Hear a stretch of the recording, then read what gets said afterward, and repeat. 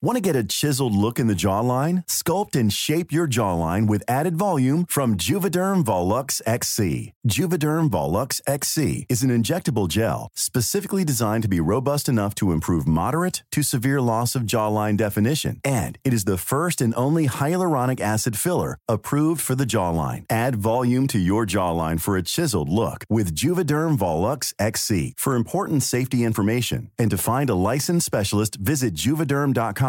That's JUVEDERM.com. Not for people with severe allergic reactions, allergies to lidocaine, or the proteins used in Juvederm. Common side effects include injection site redness, swelling, pain, tenderness, firmness, lumps, bumps, bruising, discoloration, or itching. There's a risk of unintentional injection into a blood vessel, which can cause vision abnormalities, blindness, stroke, temporary scabs, or scarring. Talk to a licensed specialist to find out if it's right for you. Visit Juvederm.com. That's JUVEDERM.com. Hi, I'm Daniel, founder of Pretty Litter. Cats and cat owners deserve better than any old-fashioned litter. That's why I teamed up with scientists and veterinarians to create Pretty Litter. Its innovative crystal formula has superior odor control and weighs up to 80% less than clay litter. Pretty Litter even monitors health by changing colors to help detect early signs of potential illness. It's the world's smartest kitty litter. Go to prettylitter.com and use code ACAST for 20% off your first order and a free cat toy. Terms and conditions apply. See site for details. Everyone knows therapy is great for solving problems, but getting therapy has its own problems too, like finding the right therapist, fitting into their schedule, and of course, the cost. Well, BetterHelp can solve those problems. It's totally online and built around your schedule. It's surprisingly affordable too. Connect with a credentialed therapist by phone, video, or online chat, all from the comfort of your home. Visit BetterHelp.com to learn more and save 10% on your first month. That's BetterHelp, H-E-L-P.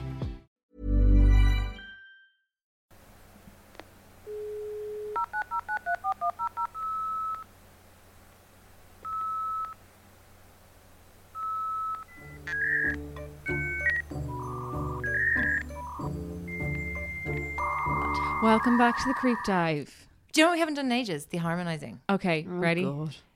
Are we going the Creep Dive or Creep Dive? The Creep Dive. Okay. The Creep Dive. Beautiful. Good echo. Thank you. That's Jen O'Dwyer over there. That's Sophie White. Oh, somebody finally fucking introed me. Actually, I was listening back in the edits and we do introduce you, but you're usually talking and you miss it yourself. Touche. Consequences of your own actions, White. I love it. That, what? That Joy. Joyful little person Talented. over there is Cassie Lorraine 20-something-year-old. Clinging to that. Yeah. When are you 30? December.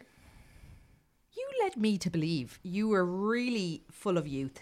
I am full of you. No, but were you born in the 90s? No, 89. Ah. But just barely. She ain't young. Which gives me the perfect opportunity to shout out for my 30th birthday party. It's going to be a special screening of Sister Act 2 and it's fancy dress and sing along. Everyone who listens to the podcast is invited. Yeah, what? Yeah, my mother told me that I didn't have enough friends. Cassie, you're just inviting like at least 150 people. 8.5. 8.5.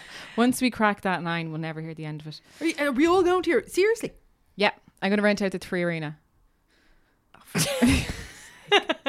Are you actually going to have a big party though? I'm going to have a medium-sized party depending on people's availability. Sugar Club. I was thinking Mutiny. I don't really have Mutiny more than might be too small for nearly 9,000 people. I think we should round up. Let's just round up to 9,000 people. Yeah, and I mean it's going to just explode. dub in 9,000 over the previous 8.5s. Okay. Okay. Yeah. Okay. Hello, everyone. By the way, that's actually news to me that many people are listening. Now I'm kind of frightened. Don't think about it. Okay. People love it. It's just us. We need to cut that. Cut what? People love it. Yeah. Why? Because then they'll start to analyse why and they'll realise, wait, what am I doing with my time? Do you not enjoy listening to our ones? That's how you know. I'm like, I love sitting back after my story's over. Oh, yes. Yeah, I know. yeah. I'm That super sounds so excited. enjoyable. So what are we doing? Who's going first? Okay, well I have a... Me, I'll go first. Okay. And then you can like take us to the bridge and then I'll see us out. Yeah, see, mine is quite short. It's still in multiple tab format as opposed to a Word doc. So it could be as long as short as we need. Sophie's a thesis. For fuck's sake. I've done at least 7 finger scrolls there. I apologise. I'm going to just rock through Bearing it in so mind fast. that your short ones are 45 minutes, we're going to be here all night. I am not known for my brevity. If you close your eyes and picture Sasquatch, there's a good chance you'll conjure up My husband. a very specific image, right? Okay. Oh, yes. Through the woods? Do you recall this piece of footage? Yeah, I think Yes. so. Filmed in the 60s, and it was 1967. It's called a Patterson Gremlin film. Come on, you must know it. I'm going to play it for you guys now because otherwise... I think I've seen stills from it. You would have, yeah. Look, I don't know everybody here. I'm playing for the guys. You'll find it if you just Google Patterson Gremlin. So it's shot in 67. Okay, The camera's film panning. quality is poor, but we're panning across a wooded area. Keep panning, keep panning. A lot of panning. There's a lot of panning. So I'll tell you the story of how this came to be as soon as we can get some. Oh, here we are. Okay, we've cut to a man on horseback and another horse on a lead. Is that what you might call it? Mm. Here we go. Panning. Well, I skip forward now. I'm going to skip forward because we can't have 4 minutes of this level of shitery. Go on, give us a timestamp. Okay, I'm going to skip forward to... Oh, here, I think this is it. No, this is more horses. Should really have prepped this better. This is the wrong video. Is this the stuff? Oh, here we go. It's at the end of the video. I'm going on 2 minutes 35. I'm skipped in. 2:35. Oh, Here we filming's are. gone a bit erratic. Exactly. Something's happened. Video camera shaking. Coming Something back. seems to be moving Trying to zoom in on something. among the Still trees. here. It's humanoid-like. Oh. It's a gigantic humanoid ape looking back at us towards the camera, bosom swinging, arms Very also long swinging. arms.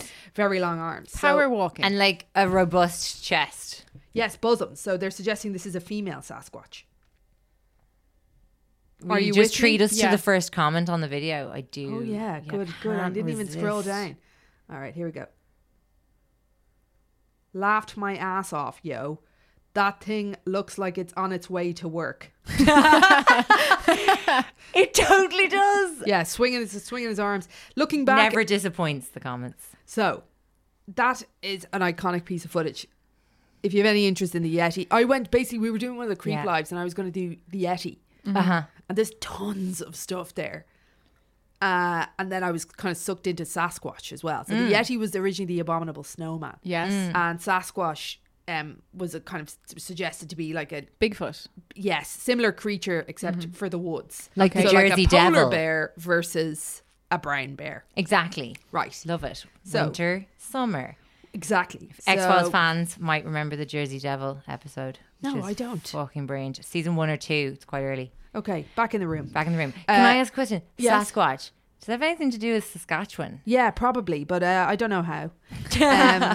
So like in this iconic piece of footage, the thing Bigfoot inverted commas was turning back to look at was Bob Gimlin, a man, The man with the, the cam. man with the cam. The man with the cam. So Gimlin, along with Roger Patterson, gathered their famous film footage in Northern California in 1967. 50 odd years later, people still pore over it, debating its authenticity and speculating on how it might have been faked.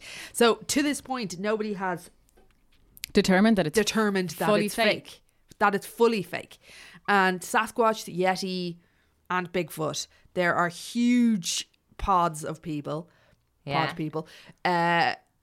believers. There's huge like Comic-Con levels of meetings and gathering of people who found Bigfoot's hair, footprints. So there's a huge kind of amount of people interested. But nobody's ever found a corpse.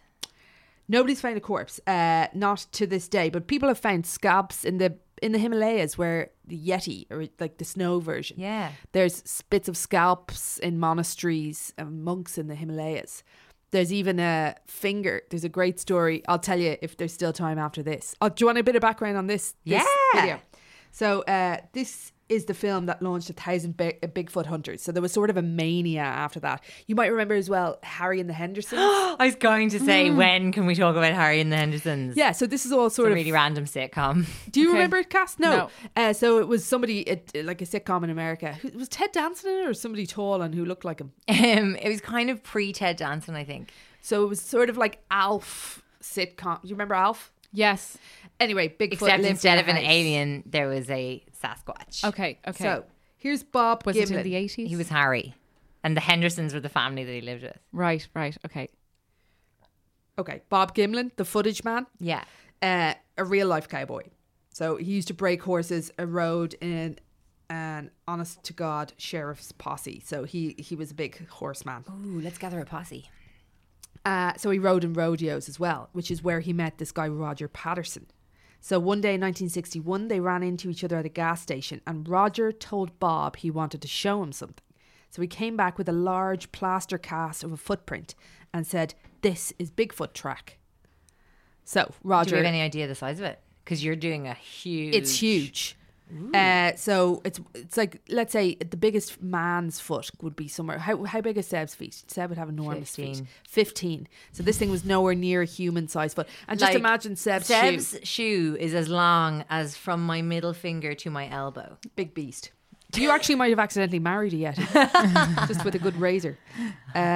So Roger showed Bob this big plaster cast. So Bob wasn't sure what to make of it. He was open-minded enough that one day later, when Roger came a knocking, he was willing to listen.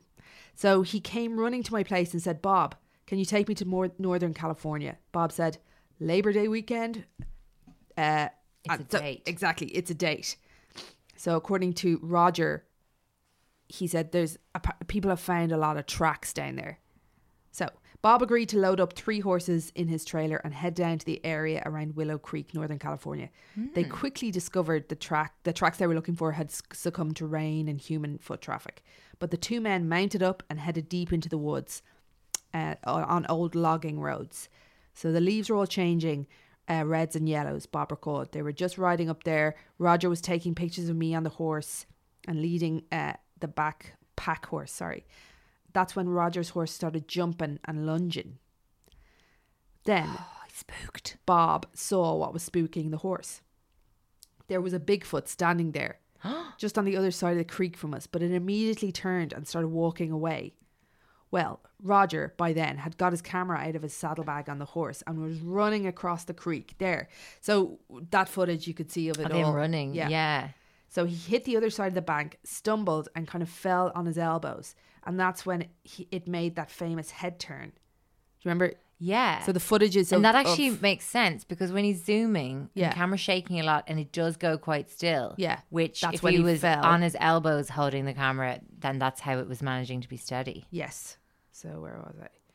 So there was no doubt in Bob's mind this wasn't a hoax. This was Bigfoot. So once they'd calmed their horses down, they tried to follow her. She appeared to be rather heavy-bosomed. But to no avail. They couldn't keep up her. She was gone by the time they got Big tit around to her energy. area. Big fucking tit energy. Nice. Like in the film, she doesn't give no shits. She's not speeding up.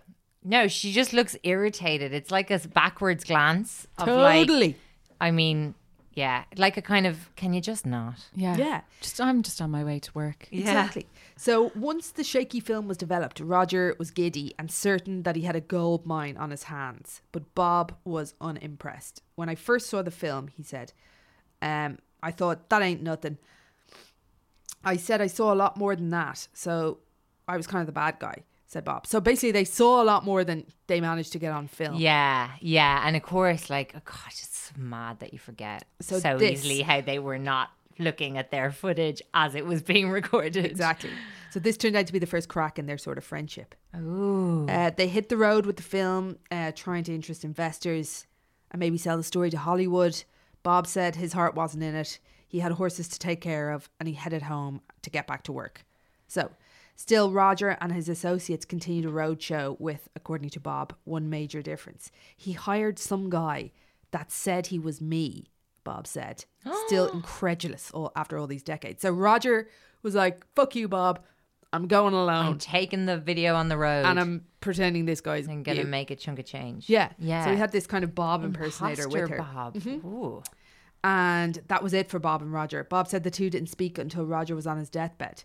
His brothers called me and said, Bob, he's asked to see you. So I went up to see the little old dried up guy there in the bed. And he rallied a bit, Bob said, and he apologised.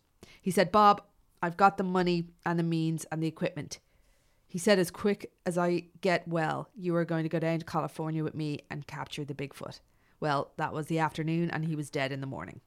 Ah. So that was the end of Roger. So Bob said he forgave Roger at that point, but his anger still boiled. He seethed that it had turned into a payday for others, but not for him. So Bob was pissed off at all Even the imposter Bob was Exactly. making money off this. Exactly.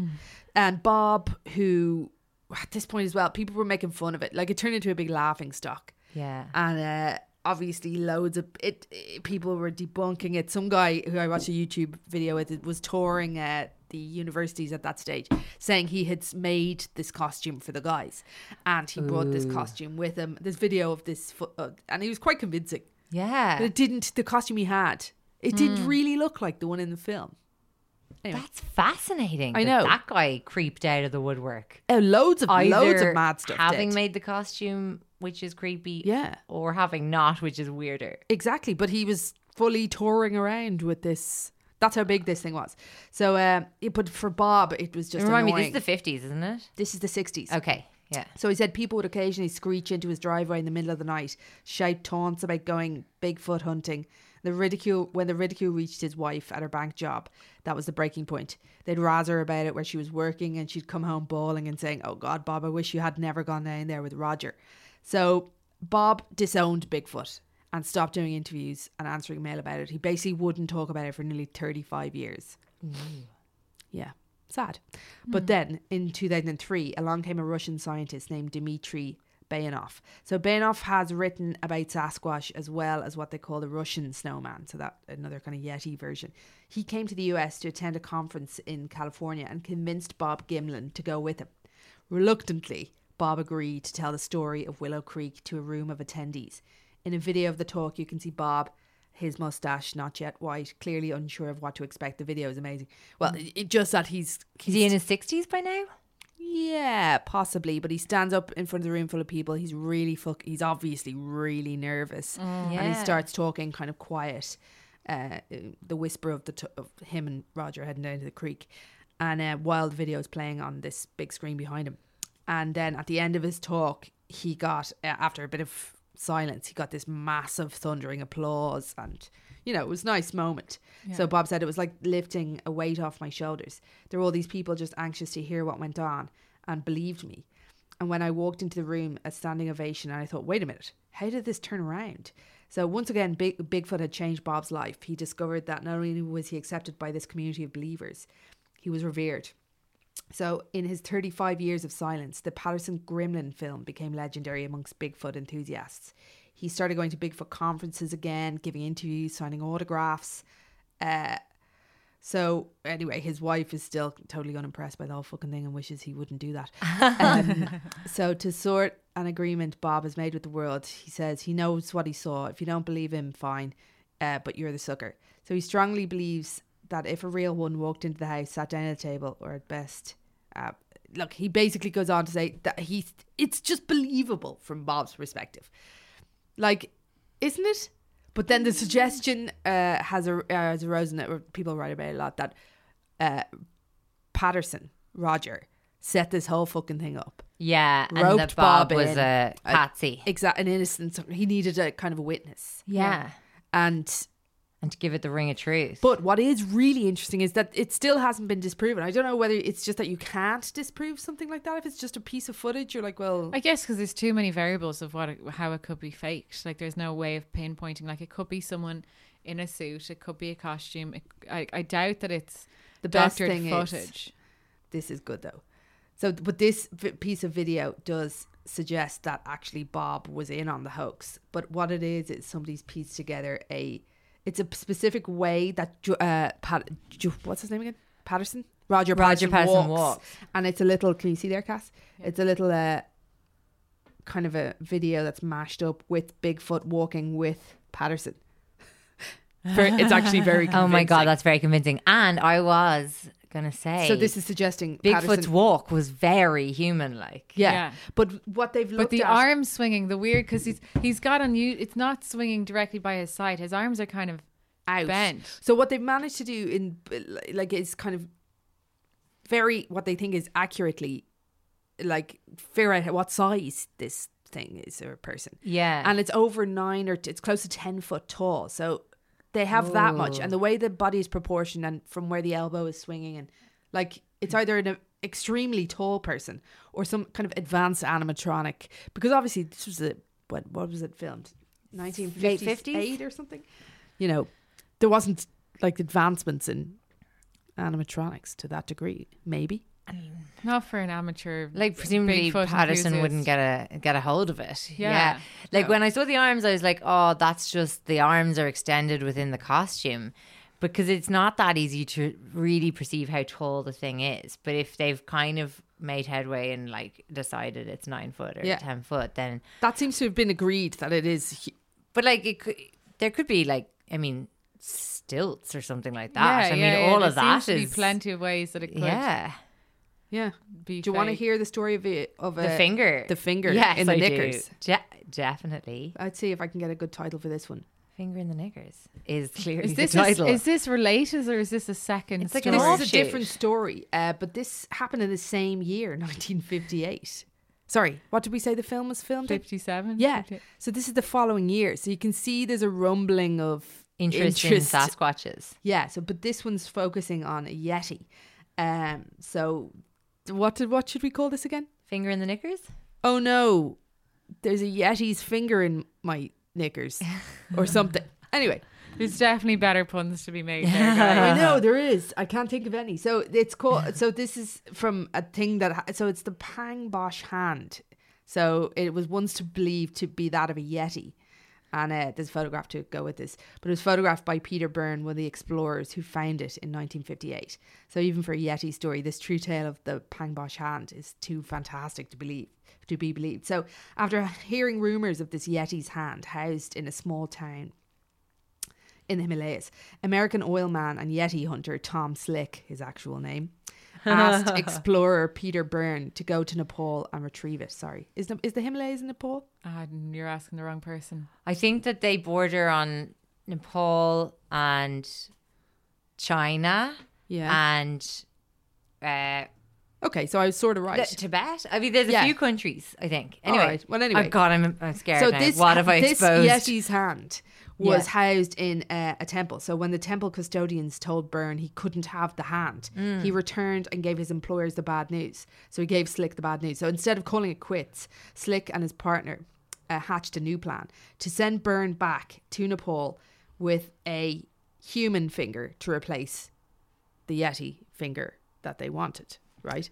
Okay, so is it a finger or a hand? Well, it's a whole hand, but what they wanted to come back home with was a finger. Right. In order to find out, I guess, do tests on it. Or just a half. So over lunch with Byrne at a London restaurant, Slick took out a brown paper bag, tilted it over the table, and a human hand spilled out.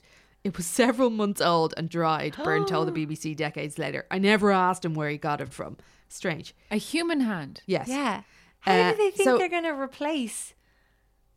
Unless they make a Yeti glove to put on the human hand. Well, from the picture, it all is very decomposed. So what you're looking at is what looks like an enormous skeleton's hand. Okay. So maybe they thought like they could sort of, I don't know, this Fluff was the it. plan. So then, back in Nepal, with the human hand in tow, Byrne made an offer. He offered to make a donation to the temple in exchange for one finger from the Pangbosh hand. And he also offered to replace the human finger. So he said, all right, guys, I'll give you I'll level money. with you. I have a hand here. Yeah. You've got a hand I want. Let's just do a little switcheroo here. Yeah, I'll give you cash and this finger. Love it. Okay. So Solid. The custodians accepted. And even after all that, this is where the story gets even stranger. So Slick asked his friend, actor James Stewart, who was a famous actor at the time, star of It's a Wonderful Life, Vertigo, and at least a dozen other classics, to help Byrne smuggle the finger back to London, believing a celebrity could slip through customs more easily. Now, he managed to get a human hand through on the way over without thinking too hard about it. Yeah. But I guess this Yeti finger was more precious because hands are 2 a penny. So also, carrying a human hand would raise a lot more questions than carrying a Yeti finger. So I don't know. I think you just like put your the hand down your sleeve just and like just hold on to it. Yeah. Like, Just one thing about Byrne, like he doesn't like you looking at his hand, so just don't draw attention to it. So James Stewart and his wife Gloria were in India at the time, and once Byrne got over the border from Nepal to India, he met James Stewart in Calcutta. There, they stowed the finger in a pair of Gloria's knickers in her lingerie case, and Stewart. And then they made it out of India, no problem. Except for the couple arrived home in London and the lingerie case was missing out of her bag. I know. So a few days went by before a customs officer returned the case with the finger inside the knickers. Of course, the customs officer likely knew nothing of the finger, assuring Gloria that no British customs official would look through a lady's lingerie. Strange. So why'd it go missing? So, yeah, that's the story of the Yeti finger, the knickers. And, well, as a kind of a sad moment, 'twas not a Yeti's finger at all. Just a big finger from a big human.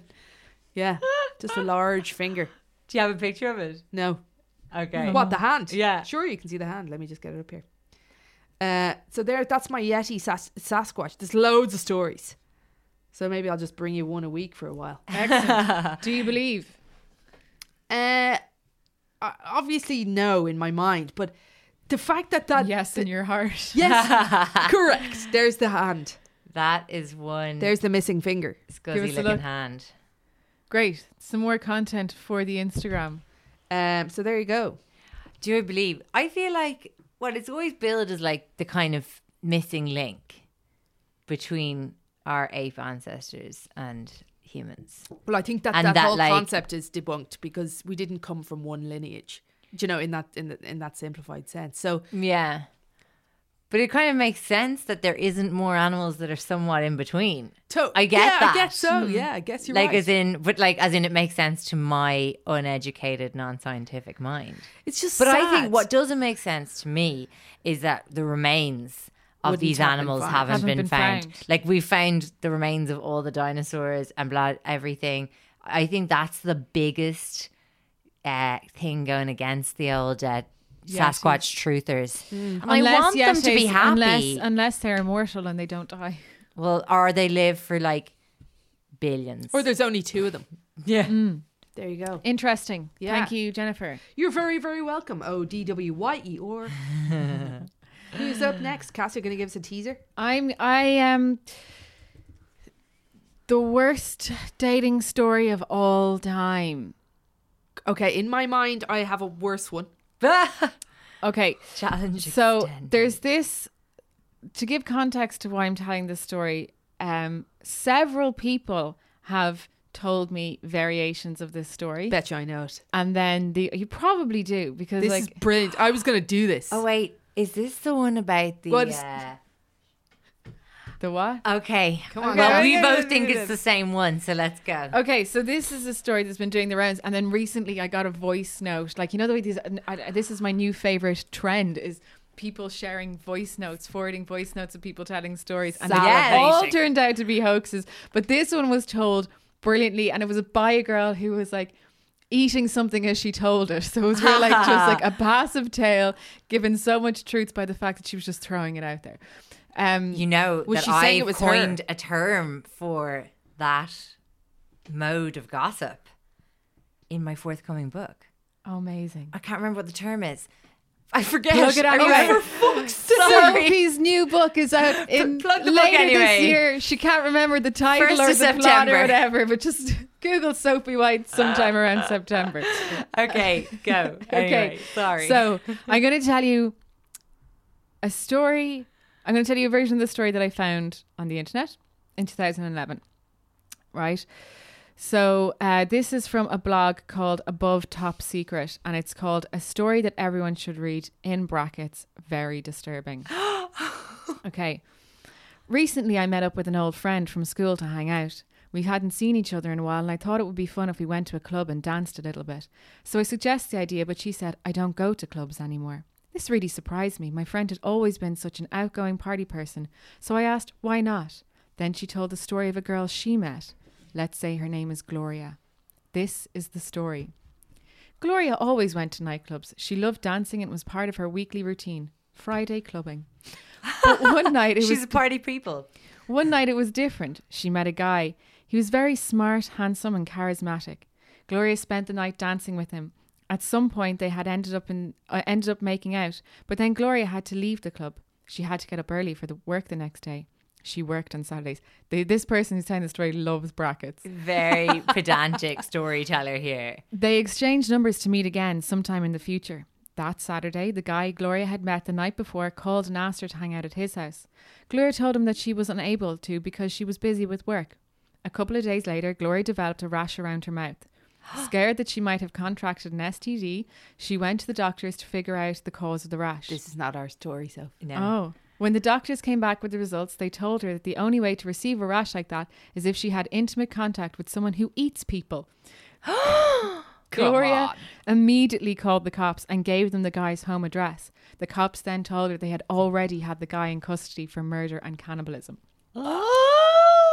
A similar version of this story was tweeted on the 7th of February 2017 by a Twitter user called Jacques, a woman called Jacqueline. And this version of the story was picked up by a couple of online publications. Oh, I love it when they do that. Right. Do we have an origin country? So a lot of it goes back to Malta. Okay. It was because it was covered in the National Malta News in, I think, 2010. Right? So Jacqueline starts her Twitter thread. News. But hang on, that gives it some... The Malta Independent. So Jacqueline starts her Twitter thread. I've already told so many people, but I'm about to tell all of Twitter the craziest real life true story I heard this week. This girl, she's real, went on a Tinder date with this guy. She's real. First date. The date goes well and they hook up after the date. They have sex and whatever she lets this guy come all over her face and chest. By the way, I'm driving down to Clare with my mother on Friday and she's definitely going to listen to this and I just probably chose the wrong story, so I'm really sorry. Really sorry. Well, the next day she wakes up with a rash all over her face and chest area where he came. So she reaches out to him and lets him know that she's got a rash and she's going to go to the doctor. So she goes to the doctor and the doctor says it's not any type of STD, STI, so she'll have to go see a dermatologist. She goes to the dermatologist, presumably that day, what a fantastic healthcare system. And the dermatologist tells her that she has tiny parasites under the skin where the rash is. And, brackets, this is where it gets fucking crazy, the dermatologist says that there's only 2 ways a man can get these types of parasites in his semen. 1, if he's having sex with animals, or 2, having sex with dead people. So she looks this guy up on Facebook. Dead animals. And guess where he fucking works? A morgue. Okay? I'd say they're all at this. In the morgue. Yeah. Way to just absolutely annihilate potentially a huge portion of our listeners, Jen. Come on. Right. So this story appears in variations pretty much everywhere on the internet. In 2010, it was covered on the Times of Malta. And they actually named the Mater Dei morgue. And it was... Has to be real. The Mater Dei morgue had to come out and deny that they had all any kind of... No one had ridden a dead guy. Yeah. So Mater Dei Hospital Management denies all these facts and condemns the circulation of such unfounded morbid news, which is causing great pressure on the staff who work in the hospital mortuary, right? Basically, it's an old urban legend. Like, it's just like it appears everywhere. There's some consistencies to every version of the story. It's always a friend of a friend. They're always meeting in a nightclub and they make out. She always has to go to work the next day, so she doesn't go back to his house and she doesn't meet up with him. She either gets a rash around her mouth or on her chest and she goes to the doctor, and the doctor, she thinks it's cold sore. She goes to the doctor. The doctor says it's from having sex with dead people or from cannibalism, right? It's so consistent. Can we... Go on. But in my research of it, so I was like, there has to be something. can this actually happen, right? There is one entry in the Journal of Infectious Diseases and Obstetrics of Gynecology. Obstetrics. That's my eyesight. It's going. Oh yeah. 29. And the study is called vulvomyiasis. Is that out loud? Miasis. It's M-Y... Vulvomyiasis. It's M-Y-A-I-A-S-I-S. Miasis? I don't know. It sounds funny. Vulva, yeah. And Nice. basically, it is an actual case of a 19-year-old pregnant girl who was diagnosed with this vulvomyiasis and syphilis, vaginal trichom. I can't pronounce medical things, but I'll put them in the show notes. And another vaginal genital thing. And she also tested positive for HIV. So basically, that study found that she did have. The story has often been like disproven because the idea that you would get parasites through semen is just apparently medically impossible, and you actually wouldn't pick up parasites from a corpse. It would be maggots. Okay. So this girl That'd be did pretty have- large. I mean, you'd notice. Yeah, but eggs. It could be. Okay. They could just be little eggs, right? Yeah. And then they start Burrow to in. hatch or burrow in. That's true. Oh my God. So Botflies do this that. 19-year-old girl did have a maggot infestation in her vulva, in conjunction with 4 venereal diseases, and which suggested that the maggots themselves had been sexually transmitted. Jesus, that is So, yeah, it's Horty. it's possible. It is possible. But that version of the story of it being in a nightclub, I think, and him turning out to be a cannibal and a murderer and Nonsense. having people in his house is pretty much nonsense. But But, have you medically heard speaking, it could happen. It could something like it could happen. that is That the is- worst I've ever felt after any story on here. Well, should we tell? We'll save it for next Yeah, time. but Our hold on, story. what was your story? Ours, you could tell it in like 3 lines, couldn't you? Girl goes home with a guy. Yeah. Guy says, "Oh, I have to leave early for work, So but you can chill out here as long as you want. Just pull the door closed behind you." It'll lock behind you and you Yeah. leave. Yeah. would She you? says, "Great, cool." Okay, so she takes a big number 2 in his jacks, and couldn't get the thing to flush. Right. Horror of horrors. So she was she like, "Grand." cannot get this locked down. I'll do the plastic bag trick, and I'll put my hand into the plastic bag, turn it Is inside this who out. goes down the... No, no. No. She fishes out her giant turd, undoes the bag, Draws the bag back over. ties a knot in it. Yeah. Then she Yeah, thinks she's going to write him a note. Yeah. Because she had a really nice night. She definitely wanted to see she him left again. the bag She of really- shit on the table. Yeah. She left the note down, bag of shit on, went to leave, left. Left. And that was the end Slammed of the the door story. behind her. Yeah. Realised she was holding the note, but not the bag No, of shit. she left the note with the shit because I remember the visual of him getting the confusing note with her shit. Had such a great time. And thinking she's totally trolling him. Anyway, that was our story. That one is famous. Anyway, come on, give it to us. Give me a dog. What do you call it? A byline? Headline? Yeah. Bylines, headlines. Okay, let me just get rid of this. I went Cassie. all the way through You're welcome. It was absolutely my disgusting. manuscript to find out that I hadn't called the thing a very interesting name at all. I've just called them viral voice notes. Saz. That's all right. Okay, Sophie. I may need to work that more. Okay, so I have a few Still by the headlines. book. Still plugging anyway. That's the main thing. I've actually had a few different headlines for this one. Okay. We're all eating away from the mic. Just everyone eat away from mics. I'll take it from here. Okay. The OG Kim Kardashian / the person who more than anyone else who has ever lived took Oscar Wilde's famous quote, "The only thing worse than being talked about is not being talked about," to heart. Are you having any hints from this? Sorry, are you saying that Kim Kardashian said this? No, this is like one of my headlines was this is the original Kim Kardashian. Oh, sorry. Okay. Sorry. Yes. Is it that mad bitch Anna? What's her face? Yes. Yes. Sorry. Who now? So I finally called it The Life and Ruin of Anna Nicole Smith. Yes. I'm so happy that you guys are so gleeful. I love Anna Nicole. I'm actually amazed. I knew that you, because we went there together, we lived it together, but I wasn't too sure if you would be that into her. I'm fascinated on the peripheries because I don't know an awful lot about her, but I've seen some things. I thought Her weird ass baby daddy. I don't know that. Yeah. Okay, I thought that I knew everything there was to know about her, and 4,000 words later, I am like, fuck, I'm going to just rap through a lot of this.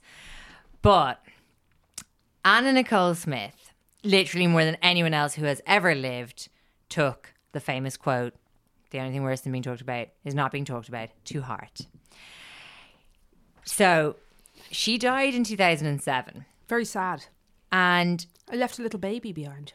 yeah, she absolutely did. And the amount of coverage of her death in the States equaled the amount of coverage of Princess Diana's death in the UK. Really? She was Yes. completely fascinating. Like, And what was literally her, one... Was she just married to a billionaire? Well, I'm about to tell you. Okay, sorry. That's what we're here for. Sorry, I'm going to stay silent now. No, I want. Okay, I'll talk about the bits. I really want to discuss this. Right, because I it's a know, long one, same. right? We're going to put it. We're going to do like 10 solid minutes storytelling. Okay, Little I'll try it. 1 minute insert of questions. So save your questions. Save your questions. Okay, so the intensity of the coverage of her death was insane. Major news channels covered little else for like weeks, mentioning her 100 times a day. One source tallied up her mentions that numbered in the hundreds compared to, say, 20 references to Iraq at the time. And US, were in Iraq mobilizing troops. They were talking about Anna Nicole like more than 100 times as much. Internet sites were continually crashing because of the high volume of traffic. What year are Everyone we, wanted. This is 2007. She was on the front page of every tabloid for weeks. Like, it seemed there was just no end for the public's appetite for Anna Nicole Smith, as had kind of been the case on and off since she first kind of came into the public eye. So she has she's the kind of life that you cannot believe so many things happened to that one person. Like, her life story would be too outrageous for fiction. It's like so many different lives slammed into one life that spanned barely 4 decades. Like, the extent of her triumphs is quite mind-boggling when you consider where she came from. I'm going to Google image her while you talk. And the breadth of the tragedy in her life is truly devastating. Mm-hmm. Like, it's a story that is just outsized in every way a story can be outsized, which completely sums up her too. Like, her physicality, her personality. She was big in every way, the good and the bad ways, I guess, in that, like, it was totally her ruin too. So when she died, a reporter in The Observer wrote, "I said I couldn't stop thinking about Anna Nicole Smith," to her friend, and he said he couldn't either. For a moment, it felt as though we might need to form some sort of recovery program. And then he told me something that has stayed with me ever since. He said, "The thing I can't work out is, did she have a good life or a bad life?" Obviously, I thought he was crazy. "What are you talking about?" I said. "The woman had the most miserable life on the planet." "No," he said. "What I mean is, it might look miserable to you or me, but did she have the life she wanted?" And it's basically was a really pertinent question because we had never seen a celebrity like Anna Nicole Smith before. That's why I suggested she might be the kind of original Kardashian. You know, we'd never seen somebody so hungry for fame that they were willing to throw everything, Could I even suggest, dignity though, at it. She was more like the original Winehouse. Like, she... Well, no, because Winehouse because I had don't talent. think she had her talent. Well, She did. Well, in a talent sense, like was she was a very model, beautiful, but and she was like- very good at modeling. Was she she's a model? No, she wasn't. She and she was was. a model for like a hot minute. Those jeans ads were I know, absolutely but that was sensational. literally the tiniest portion of her actual career. But she was such a victim of it all. Yeah, but like, okay, so maybe she shares that with Amy Winehouse, but I just think that, like, as I said, like she literally decided, I'm going for this and I'm going to throw everything I have at it. And she was going for fame rather than Money. then, Well, or rather rather than, than like, recognition mission, yeah. or being revered. Yeah. or pursuit of a very like highly revered career. Totally. Like she had kind of all the fame and friends and a lot of the attendant stuff and all of the attention, but none of the kind of, I suppose, like things that make fame really worthwhile, like say achieving in your career and having talent that's recognized, like making money, stuff like that. Like, you know, like Donald Trump was said to have dated her. Hugh Hefner was her friend. As Gabby Hoff in The Guardian says, she positioned herself perfectly at the all-American intersection of sex, fame, money, and tragedy. So, that's it. Like, people kind of knew her, but they knew of her in terms of headlines. Wasn't she the Playboy money who'd married a near-death millionaire? And you can see that's the picture that's in my mind is her totally, yeah. kissing him When an he's- extremely elderly And he's man. just kind of ailing, like, Yeah. while she's kissing him. Yeah. It looks like I've cornered a near corpse here. Yeah. Was she What the an overweight? interesting theme of this episode. Isn't it always never far from that theme? Was she the overweight slimming company rep? Didn't she just have a right. baby? Wait, did she lose the baby? Like all of these things, you know, we just knew her in terms of chaos. headlines and chaos. Yeah. And yet nobody really seemed to know her. Like she lived to just 39. She became, as her life progressed, so super isolated from her original family. This was documented in her reality show. This was documented in every form that existed from the early 90s. Was it an to- MTV documentary or That was reality E! show? Yeah. It's fucking tragic. Even back then, it felt so wrong to be watching this person. I know, but it was a huge hit because, It's gross, like, desperately sad. She was obviously addicted to prescription drugs. Yes. and she completely, barely able to speak through all the filming. It was I've never seen it. like you couldn't believe what you were watching. oh, They were you're allowing watching this to somebody happen. who's very completely out of So it. sad. So, okay. How did she go from sexy bombshell to sad train wreck? And I hate saying that. It's just, that's how she was absolutely perceived.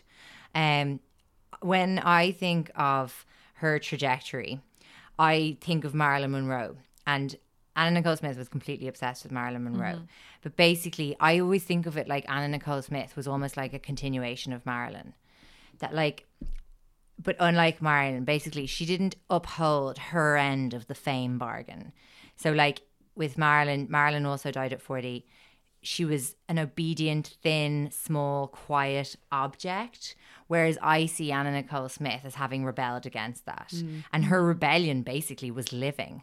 And as such, she became a sight for like this relentless scorn being poured on her. So It was mostly wasn't around the weight gain that it all. a lot of Like people were outraged. How dare she get exactly, fat? exactly. How dare she ruin the fantasy by being human? You know, I've actually, her main transgression appeared to be being human. Yeah. Like she was insecure, she needed love, she wanted money, she wanted attention. They're the things we all want, but the savvy among us know better than to reveal this want so boldly. Yes. But Anna Nicole's desperation was palpable. And I think that's why we couldn't look away. And we just fucking couldn't. And we fueled it. And our interest relentlessly kind of piled like more timber on this fucking dumpster fire. And like burning in the fire was this person. Like it's fucking crazy. that there wasn't more think pieces about it. I've actually written one here. Well, it was sort of, it was there at the time, it was the beginning of reality TV. Am I kind of right in saying that? Yeah, like 2002 was Big Brother kick their her show. Her show. Was 2002. I can't remember when the Osbournes were. Because Because I feel like they there. were kind of an early one as well. So anyway, like I said, her life is too outrageous for fiction. She was born in 1967 in Houston, Texas, into diabolical circumstances. Her given name was Vicky Lynn Hogan. Vicky Lynn. Rough as guts is her family set up. Like a lack of education, a lot of disadvantage. The first bit... In my mind, it's kind of Honey Boo Boo-esque. Remember that? That girl from Thingy? Yeah. Well, I think it's kind of worse, to be honest. But Very, very poor trailer park kind of scene, or... yeah, the first bit is very, very sad and harsh. Basically, Anna Nicole Smith's father was utter scum. He had already raped her mother's younger sister by the time Anna Nicole Smith was born. The little sister was only 10 years old. Oh, gosh. So Christ. We'll have to put a content warning at the top. At the time, he was immediately kicked out. Thankfully, this is fucking enraging. He pled guilty to that rape and to that of another underage girl, and then he spent 6 months in jail, which is fucking astounding. Then he got out to start up a second family. In case you're in any doubt about how fucked up this world is. Anna Nicole Smith, Vicky, she was still Vicky Lynn. Vicky Lynn's mother, Virgie, spent her life trying to just keep the father away from Vicky, her daughter. And it kind of produced a bit of a weird reaction in the young Anna Nicole Smith. She actually really resented this. Okay. But did she understand the reasons for her mother's? She probably didn't. She probably wasn't outrightly told why she can't go near her father and why her father's unsafe. Do you think? Yeah, I mean, I can only speculate. You can't tell a child that. You can't. You Yeah, wouldn't. yeah. And so anyway, the mother, very sadly, was completely right about Donald Hogan, who went on to abuse his next daughters, Anna Nicole's half-siblings. She didn't meet any of these people, her half-siblings, or anybody, until she was in her 20s, and she actually hired a detective to track it all down. So it does sound like, yeah, she may have been in the dark about a lot of the stuff that was going on. But it's just such a messed up scenario to be coming from. Sort of suggesting that her interest in the very old was sort of daddy issue type situation. Well, look, I guess she had an absence. Because it wasn't even like her father wasn't around. She had zero contact with him. Yeah. So, I don't know. During high school, relations with her mum, Virgie, like completely deteriorated. And it's a bit of a weird one because on the one hand, Virgie was deputy sheriff in their town, which suggests a kind of bit of status. Mm-hmm. But then a lot of other aspects of the family and their situation, like, does not kind of tally with that. Like, they were really poor. And Virgie, at different times, like when she was punishing Anna Nicole, would handcuff her, like using her deputy sheriff handcuffs. So, it's all not great. Vicky Lynn was bullied in school, which she later attributed to being down to the fact that she was flat-chested.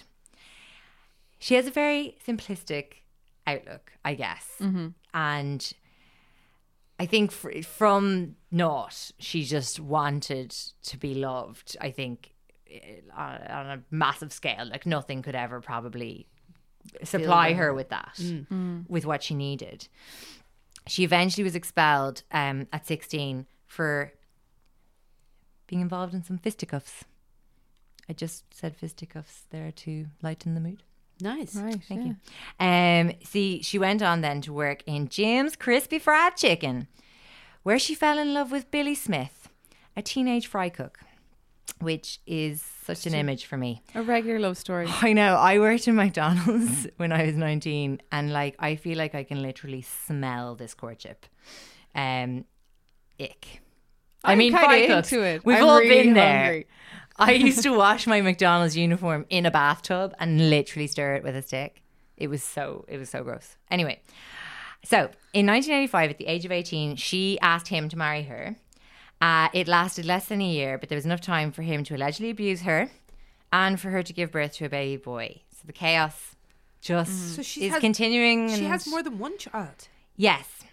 So he was born when she was 18. Okay. She left the 6-month-old baby with her mother and moved into a trailer park. So kind of fulfilling, I guess, that kind of image of her as kind of the trailer trash, sort of like bosomy, hot, kind of slightly brassy sort of girl, woman, you know, that she then kind of became really famous for. So anyway, she moved in with a hairdresser who dyed her hair blonde. Let the glow up begin. Right. Okay. So she got a day job at a topless bar, but she wasn't getting any of the night shifts because they felt that she needed to do something about her figure. And was she very skinny at this stage, or was she, like she said, she's really flat chest and stuff? Like, what is her physique? People who knew her in the first place very horribly said she was big everywhere except where it counted. That's a quote. I know. So she was 5'11" and about 160 pounds. So I don't know what that is. I mean, I feel like that might be about me. I don't know. I feel like yeah, I feel 10 like and a half, that's 11 stone. Jesus Christ, you serious? Well, 140 pounds is 10 stone. That's nothing. 14 pounds in a stone. No, but anyway, it's not even about that. It's such a fucking horrible sentiment. But yeah. So. Oh yeah, that is literally like I am. It's 72 kilos, 72 and a half. Yeah, it's I am me, 5'11" 2 inches. and I'm 5'11" and 70 kilos with small titties. But anyway, Cassie, it doesn't it's just matter. now because we've decided to tell you that's unacceptable. You're a hideous monster. Oh, Okay, there goes so my future there's career your in a future topless bar. working nights in, what was this place called again? Fuck, I've lost it. Rick's Cabaret. You'll never get to the nighttime slot, Cassie Delaney. Okay, so reports differ on how she went from no cleavage to boobylicious.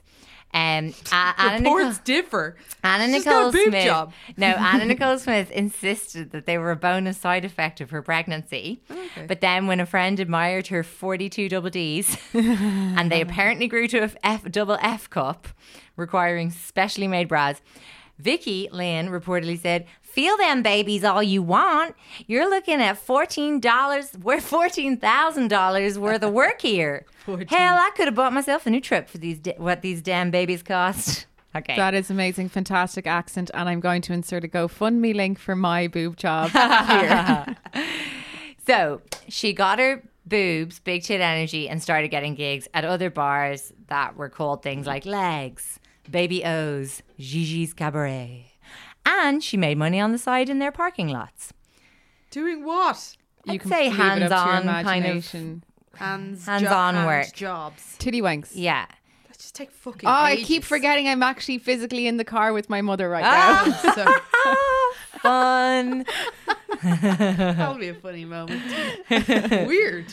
You like time travel.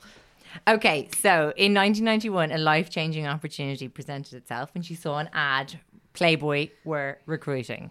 Mm-hmm. It is a life dream of Vicky Lynn's to be a Playboy bunny. She went along they did kind of shoots with a photographer to do the headshots, topless shots. I wouldn't have thought Playboy were interested in headshots. Sorry.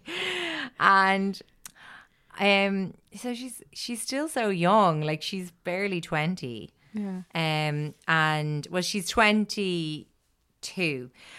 But despite being a dancer, she was actually really nervous having her shots taken.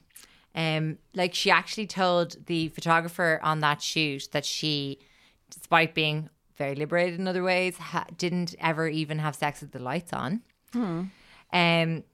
In the accompanying questionnaire, she wrote that her ambitions were to become a playmate and have a daughter. And when asked if there was one thing she could change, couple of things. I know, and quite harsh on the son that like might still be in the mother's trailer. Yeah, good point. I mean, they connect back up for sure. I'm just not actually sure at exactly what moment she starts kind of being more engaged with him, Daniel. Anyway, she said like the flaw of her character she likes changes that I'm too kind-hearted sometimes. People take advantage of me. I don't know where that accent is from, by the way. I'm really enjoying it though. Okay. It's going to get really slurry later, sadly, and like slowed way down. So, around this time, when she's still a relative unknown, she meets J. Howard Marshall, who is really into strip clubs and takes a real shine to Vicky Lynn.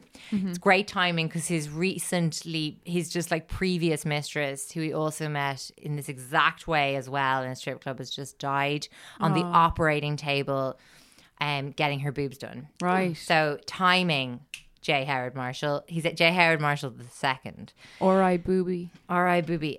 So he apparently immediately fell in love with her. And she had this kind of Marilyn-esque baby voice that she cultivated, which he was very into. And she used to call him Papa and Poopsie Baby. He would slip her envelopes full of cash, anything from $1,000 to $5,000, just across the table as she danced. And they became kind of like, he showered her in gifts. They were basically kind of an item. Although, like, later reports definitely have stated that they never had sex. Right. And didn't kiss on the mouth more than 10 times. Look at him. He couldn't have sex. I mean, he's 80? He's 80 something years old. And obviously, like, just a billionaire. Amazing that But they got on great. Okay. So, in March of the following year, 1992...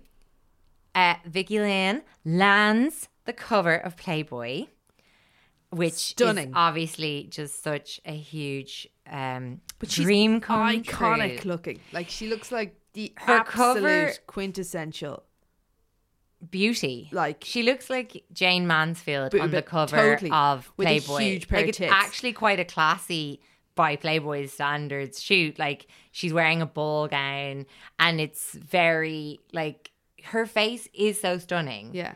That I suppose even Playboy were like, we'll let her have the face on too. But she's like got really fine features and this big kind of like platinum blonde hair, this incredible figure that is just like, the hourglass kind of. Oh, so is this the first one where she's wearing this kind of opera gown? Yes. Yeah. There is a different version of it, I think, where it's just head and shoulders. Yeah. And it's black and white and she's looking back at the camera. Anyway, she is actually went on to completely do a few stunning. covers, I think. She's done a couple of covers. Is this the? So this is 90. That's is the this Jane. one That's the one. the Playmate of the Year, which was just a few months later. Yeah. But the first cover is the post debutante one, which was a kind of Jane Mansfield homage. So she got $500. Instagram. And then she got the centerfold a few months later for $20,000. Wow. So there's a huge leap.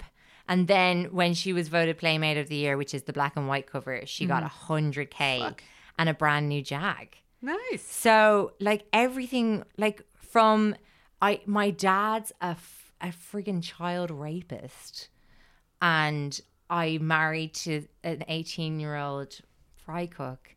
She now has a Jag and $100,000 money she's earned, and not only that, but like she's about to kind of crack the kind of into the mainstream. It's like, but Playboy's like quite mainstream in America though, because it's not really it's not like porny porn. So people in kind of like, I think just general media and Hollywood and things like that, like it's definitely not like taboo to do Playboy exactly. Yeah. But anyway, she was about to make it big, massively so, as you said, in the Guess jeans. Phenomenal. Did you just Google those photos? Oh, they are so beautiful. Anna Nicole Smith for Guess. So basically, Guess chose her to replace like Claudia Schiffer and Eva Herzigova, who were the supermodels of the age. So it was just like this unbelievable ascent, She was offered a 3-year multi-million-dollar contract. Wow. And that is when she took the name Anna Nicole Smith. And where does that come from? Smith is the guy she married. That's true, Billy Smith, yeah. I actually didn't catch where Anna Nicole came from. Sounds fancy. But Vicky Lynn was officially dead. And this Guess campaign, I cannot wait to look like this after I get my titty job. Thanks to the 8,500 Creep Dive listeners. If y'all just give me €1. Hey, you're actually there. No, you can get one. Really? Depends how big I want to go. Tit. Yeah, no, she could get something. Yeah, we'll Give her a bit of yours. You've loads. I have massive tits. Anyway. Okay, so she also then went on to like star in quite decent films. Well, she was in The Hoodsucker Proxy, which is a Coen Brothers sort of screwball comedy. Do you remember it with Tim Robbins? Yeah, and she did kind of play like a flirty, breathy, baby-voiced ditzy girl in a bar. Yeah, but like it was pretty good debut, Of course, to be in a Coen Brothers movie, I guess. And then she was in The Naked Gun as well. The time. So I guess she was scooping up all those gigs. Yeah, like she kind of definitely had a bit of a golden period of stellar, you know, career. All looks based, sadly. So yeah, she'd totally. have to hold that exact appearance and forever. never talk, basically. Or age. Yeah. And I feel like, I was saying this to Zeb earlier, I feel like if somebody had come in right at that moment and just been like, okay, I'm taking charge. You, shh. Like, not like to they be did with bad, Kate but Moss. like, she exactly. Never complain, never explain. That's Kate Moss's mantra. That could have been Anna Nicole's, and she would probably... Also, that desperate, nothing tastes as good as skinny feels, which is fucking horrific. That was Kate Moss. That was Kate Moss too. Anyway, fuck that. Thanks for that, Kate. Jerk. And I totally beg to differ. Bread, Bread, butter, smoked butter. Have you had that yet? No, Actually, you're the person I will know who will trade you appreciate some this. smoked butter for my new bread. My Okay. new, Oh yes, yeah, I yeah. want to taste some of that. That batch. was phenomenal. Looked really good. Really good rise. We're Yeah, it never was. getting out of here. Okay, fine. So, see, everything was going so fucking great. But then her and bloody J. Howard Marshall decided to go public with their very, very unusual, 63-year age gap relationship. And it was just like, bang, straight away. Like everybody, like basically the culture loves nothing more than to really go after a woman. And here we go. This was the perfect. Did she lose her gigs because of this? No, but she was a laughing stock. Do you know what I mean? So they went public in 1992 and they got married a couple of years later. So there was 11 guests of Anna Nicole's. Nobody showed up for J. Howard Marshall. How much was he worth, Soph? I think it's definitely over $1 billion. Okay. Yeah, that comes into it later, actually, during the lengthy court proceedings. But basically, they got married at the White Dove Wedding Chapel in Houston. The groom was ushered into the ceremony in a white tuxedo in his wheelchair. He was unable to stand for any part of it. And then, when, after a brief reception held in a side room, Anna waved goodbye to her new husband and left for Greece on the arm of her tall, black, super fit ex-con bodyguard. They went on honeymoon. So it seems like they went on honeymoon. So she basically from then on was just constantly defending her actions and saying that like she hadn't been married him for his money. He'd been begging her to marry him for 4 years.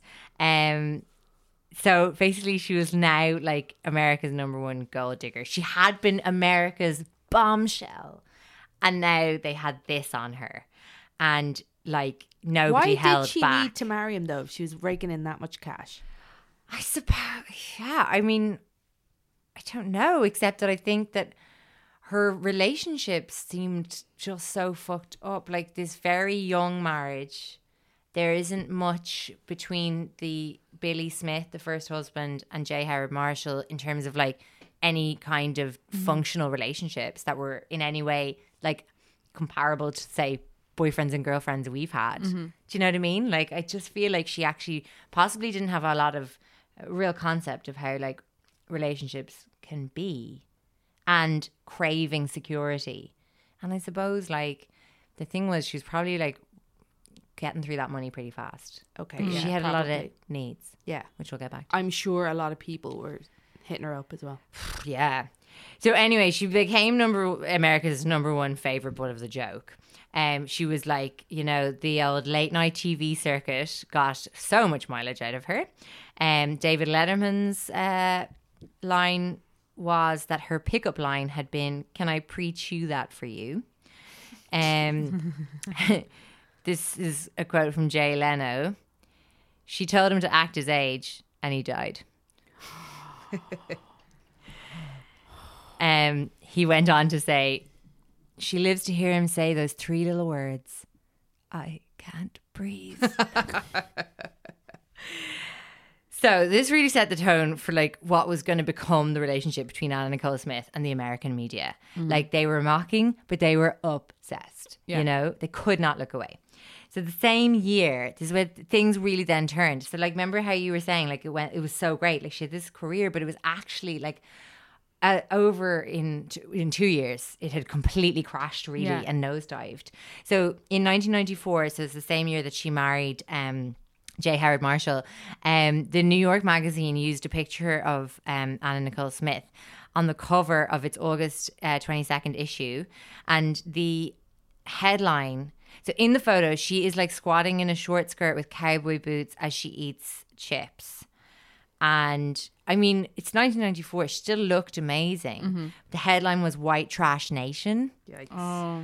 And so so immediately, like her then lawyer, sidebar, with Anna Nicole Smith, you have to use things like then lawyer the way with other celebrities you would use like then husband. Yeah. Because lawyers are to Anna Nicole Smith what like husbands are to other people. Right. There was many. They are very important. So her then lawyer, T. Patrick Friedel, sued for $5 million.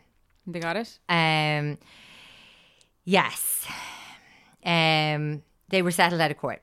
Okay. But it was a complete stitch up, basically. Like they said that they had not like been honest or forthcoming with Anna Nicole Smith about what this picture was going to be used for, and that they had basically been like, oh, it's for like an all-American look. So it was really nasty.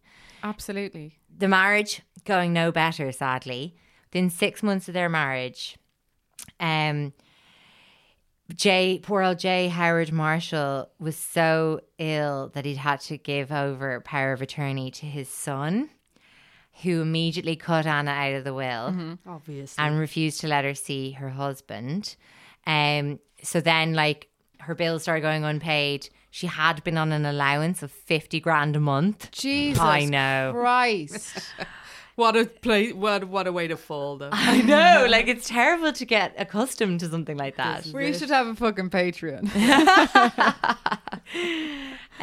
So she took the younger Marshall, the son, to court to demand visitation rights.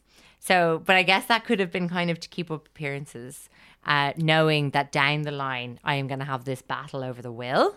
So I need to look like I have cared. Yeah, absolutely. There was, and to confirm your question, there was $1 billion up for grabs when poor old J. Howard Marshall passed, which he eventually did on the 4th of August 1995, just 403 days after their wedding. And like for the last however long of that, she had not been allowed to see him except for like very tight time slots and accompanied by armed guards. All right. So I think for the son, it was all about humiliating her. And he was just pissed, I guess. So 3 days after J. Howard Marshall died, Anna staged a private memorial service. So private that she invited People magazine and several cable channels to cover it. This is the kind of the kind of memorial service that like I feel like your 11-year-old self would plan. She wore her white wedding dress and wept as she sang, accompanied by the strains of a white baby grand piano. You are the wind beneath my wings. She's really looking for a contract hard, aren't you? So somebody please invite me to karaoke. I just like karaoke. She sang Bette Midler's "Wind Beneath My Wings." It is. You can watch it, can't you? I feel like I bet you it. can. Yeah. I mean, if the cable news people were there, I'm sure you can watch it. Subsequently, a memorial was held by the family. Anna was not invited. The head of the funeral home, it was the same funeral home all this took place in, was quoted afterwards saying that he really had his work cut out for him. He says, quote, "I handled the Howard Hughes funeral and this one was worse." Oh, God. So even more bizarre and eccentric, presumably. So, Anna, presumably knowing how shit her chances were of actually getting half the estate or like anything really, she tried to sue for spousal support of half his earnings during the time they'd been married. So actually quite reasonable, measured kind of attempt. How much did that amount to? That would have amounted to possibly 850 grand, I think. Oh, okay. Yeah, so like actually reasonable, really. But anyway, so the son contended that she'd already received what she demanded. Oh, sorry. What it amounted to was 6 million. Sorry, it's quite a bit more. Just the interest on his whatever. Yeah. Sorry, 6 million. So the son contended that she'd already received it in the form of gifts. So there was a brilliant list of gifts from J. Howard Marshall to Anna Nicole Smith. House in Los Angeles, 600,000. Jewelry, nearly 3 million. Wow. Living expenses, 318,000. Modeling clothes, 700,000. Ranch in Texas, 700,000. Ranch furnishings, just the 230,000. Car, 20,000. Second car, strangely cost more, 82,000. You think you'd use the better car, but anyway. Miscellaneous to the tune of 500,000. Christ. Totaling just over $6.5 million. All right. So Anna's response was that all of that jewelry had either been lost or stolen. Marshall's lawyer said, "How could you have lost that much jewelry?" Anna replied, "I used to be a real ditz." As all this was, so that's 3 million in jewelry was lost or mislaid. Oh my God. So as all this is going on, right, and this is where it started getting quite difficult to tell her story because there is so many threads running concurrently that you're like, oh my God, the chaos, like how did she actually manage this shit? So like in the mid-90s, in 96, she filed for bankruptcy. It was because she had been fined for sexual harassment of her son's nanny. What? Yes. So she, because of the judgment against her, where she had been found guilty of sexually harassing her child's nanny and was ordered to pay, Anna Nicole Smith then had to file for bankruptcy in order to pay the 850 grand fine. What was she doing? And was she sued by the nanny? She was molesting her. Was she? What? I mean, basically, she sexually assaulted her. Like, yeah. She was like very sexualized. This is not a defense of her, by the way, but like, I think that this came out a lot in the Anna Nicole Smith show where she was quite sex obsessed, but in this kind of really kind of creepy way. Caricature, yeah.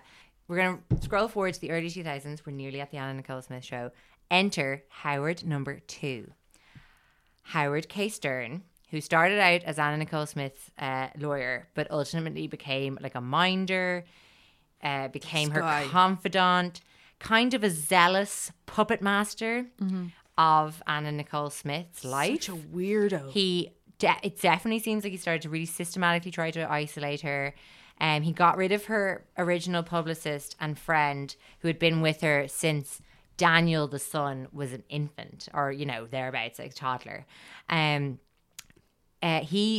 Howard K. Stern, the lawyer, founded a talent agency so that he could represent absolutely every area of her life. It was called Hot Smoochy Lips, and Anna Nicole Smith was his only client. So he featured very frequently in her reality TV show. Right. So that's where she went next. Natch. So lots of people would only have a marriage to a billionaire or an international modeling career or a fucked up childhood or sexual harassment charges during the course of one lifetime. But Anna Nicole Smith did it all. And then she took her particular brand of can't look away magnetism to the burgeoning genre of reality TV. So, if any magazines, by the way, want to buy this article I wrote, hit me up. So, the show aired August 2002 and it achieved the highest cable rating for a reality show. I mean, to date, I guess. Wow. Yes. I remember the build up to it. Like, I don't really remember ever a rollout like it, even with, say, Friends and stuff. Like, it was massive. Yeah. Like, the ads were playing round the clock for about a month before it showed up. I was so excited when it started. Yeah. So, the day the series premiered was the 7th anniversary of the death of J. Howard Marshall, which is not in bad taste at all. The opening sequence of the Anna Nicole Smith show. Do you remember it? Was a cartoon? Yes. Yeah. It was a cartoon and it was like, it did a kind of like whistle-stop tour of Anna Nicole's car crash there to was date. a song. Right. Yeah, there was a really catchy song that was like, she started in the trailer trash and now she's gone to Hollywood. No, I mean, that was not the song, but something like that. whack that up We need and to let's get have it, a play yeah. of it. Because also, like, they kind of riff through all the shit that's happened to her, like right down to J. Howard Smith in his wheelchair, That's then right. popping off Popping the his mortal clogs. coil, Yeah. and then her going to court. Like, that's all played out in whatever, Cartoon 45 form. seconds in cartoon form. It is fascinating. Okay.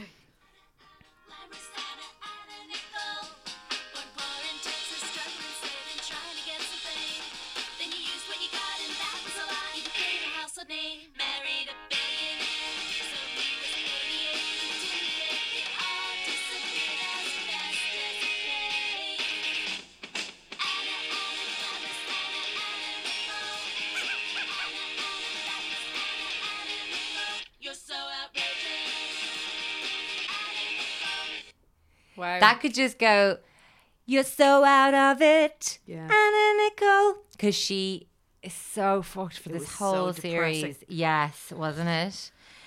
The whole series, basically, the kind of players in it were New Howard K. Stern, her son, Daniel Wayne Smith, That's right. her assistant, Kimmy, and her miniature poodle, Sugar Pie.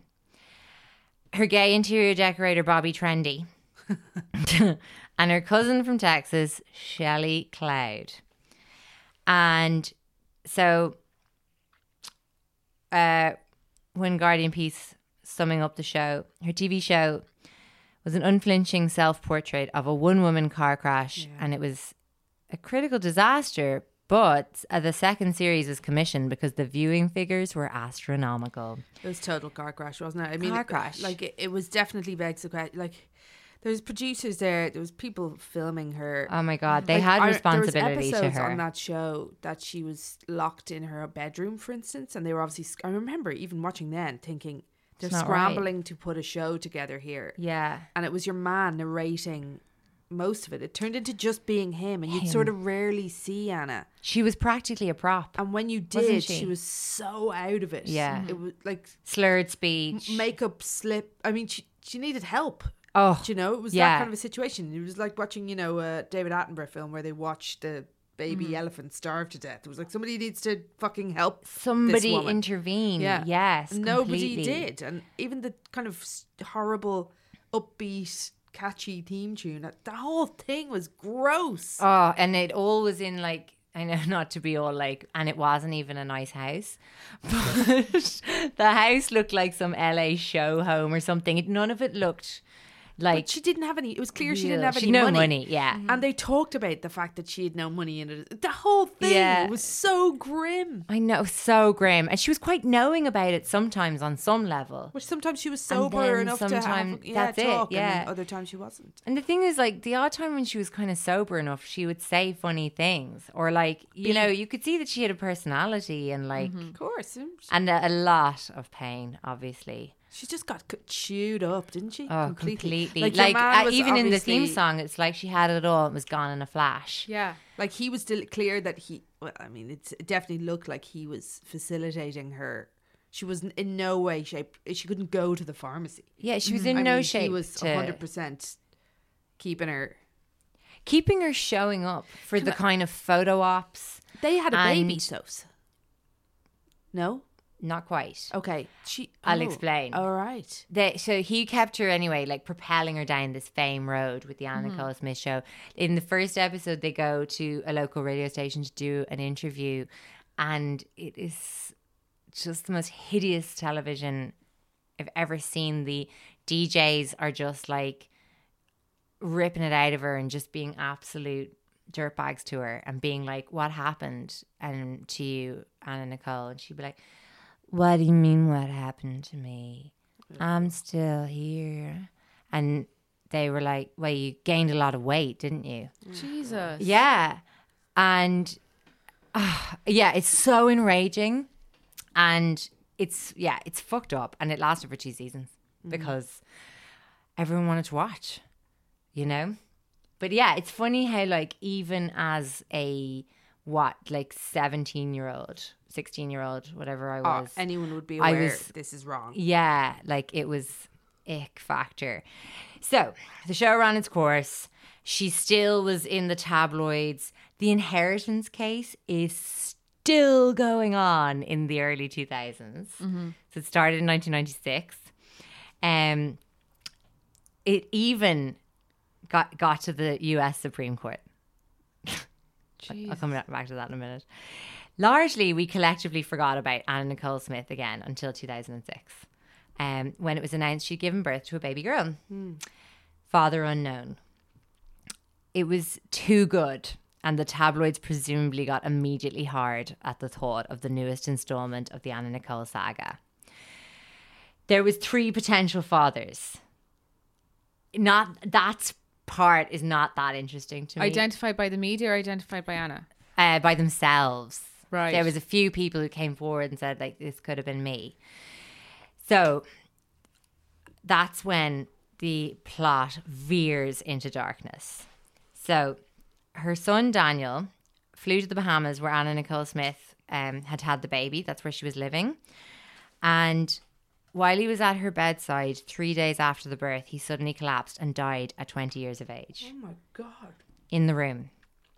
He had taken a lethal combination of tranquilizers and also antidepressants, and they were mixed with methadone. So things got grimmer.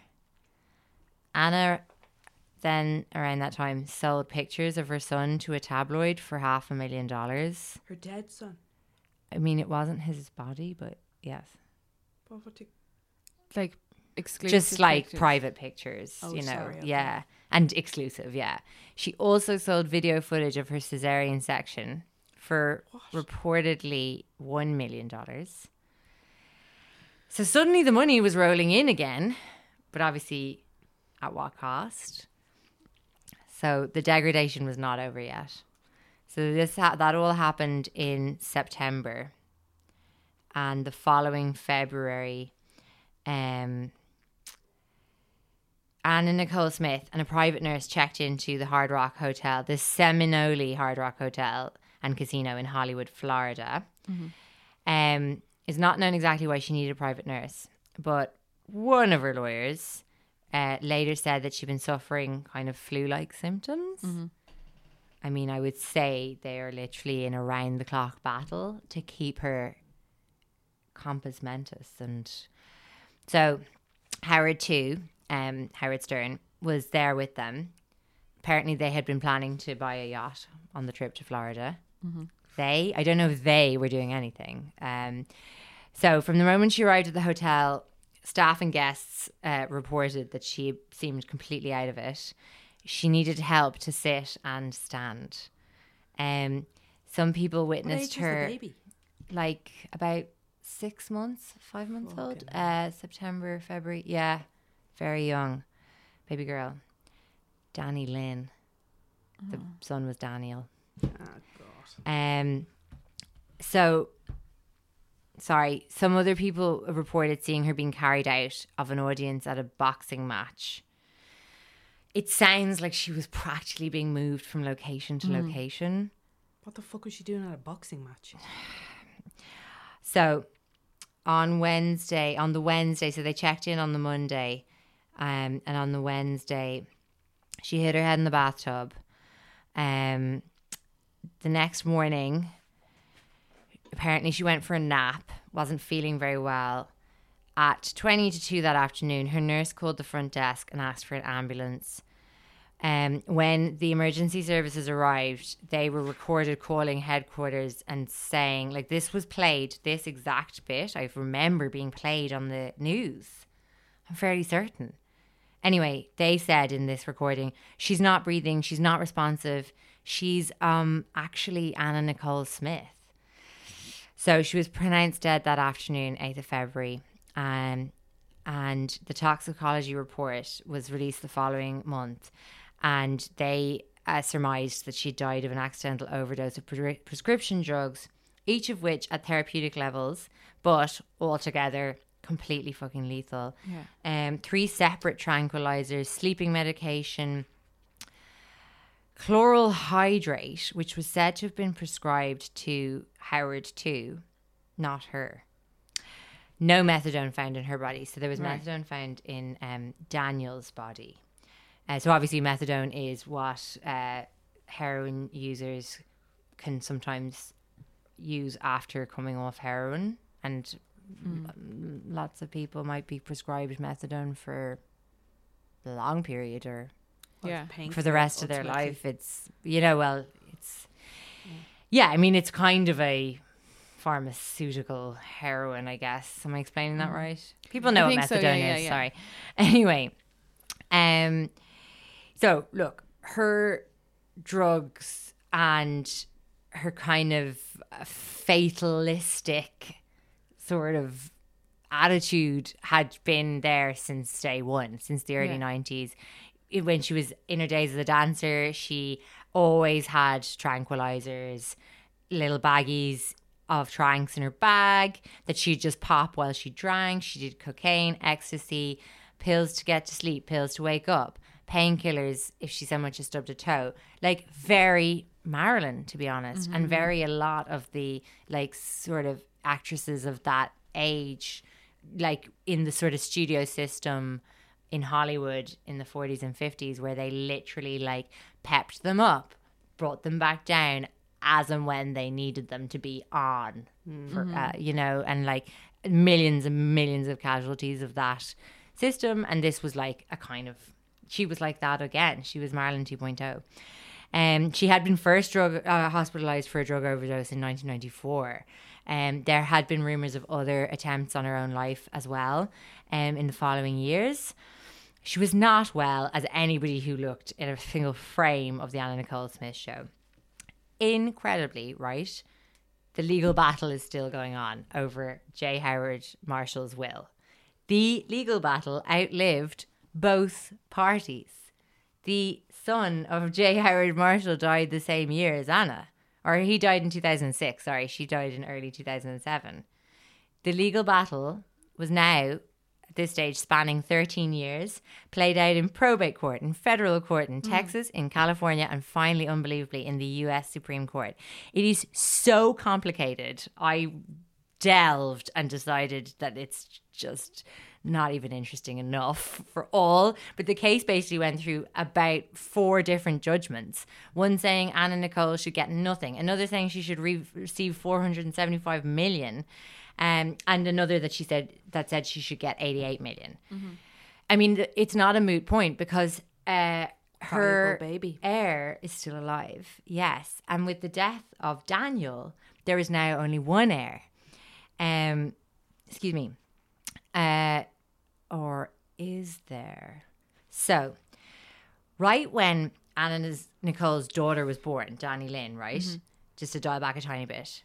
Not knowing who the father was. And this seemed unimportant until Daniel died, because that's when the, heir status passed to the baby. Because Daniel was a 20-year-old man. Like, he was kind of first in line. It's a weird way to put it, but... And so it's Danny Lynn, the baby, became the sole heir to Anna's potential fortune if this bloody legal case ever got finished with. Yeah.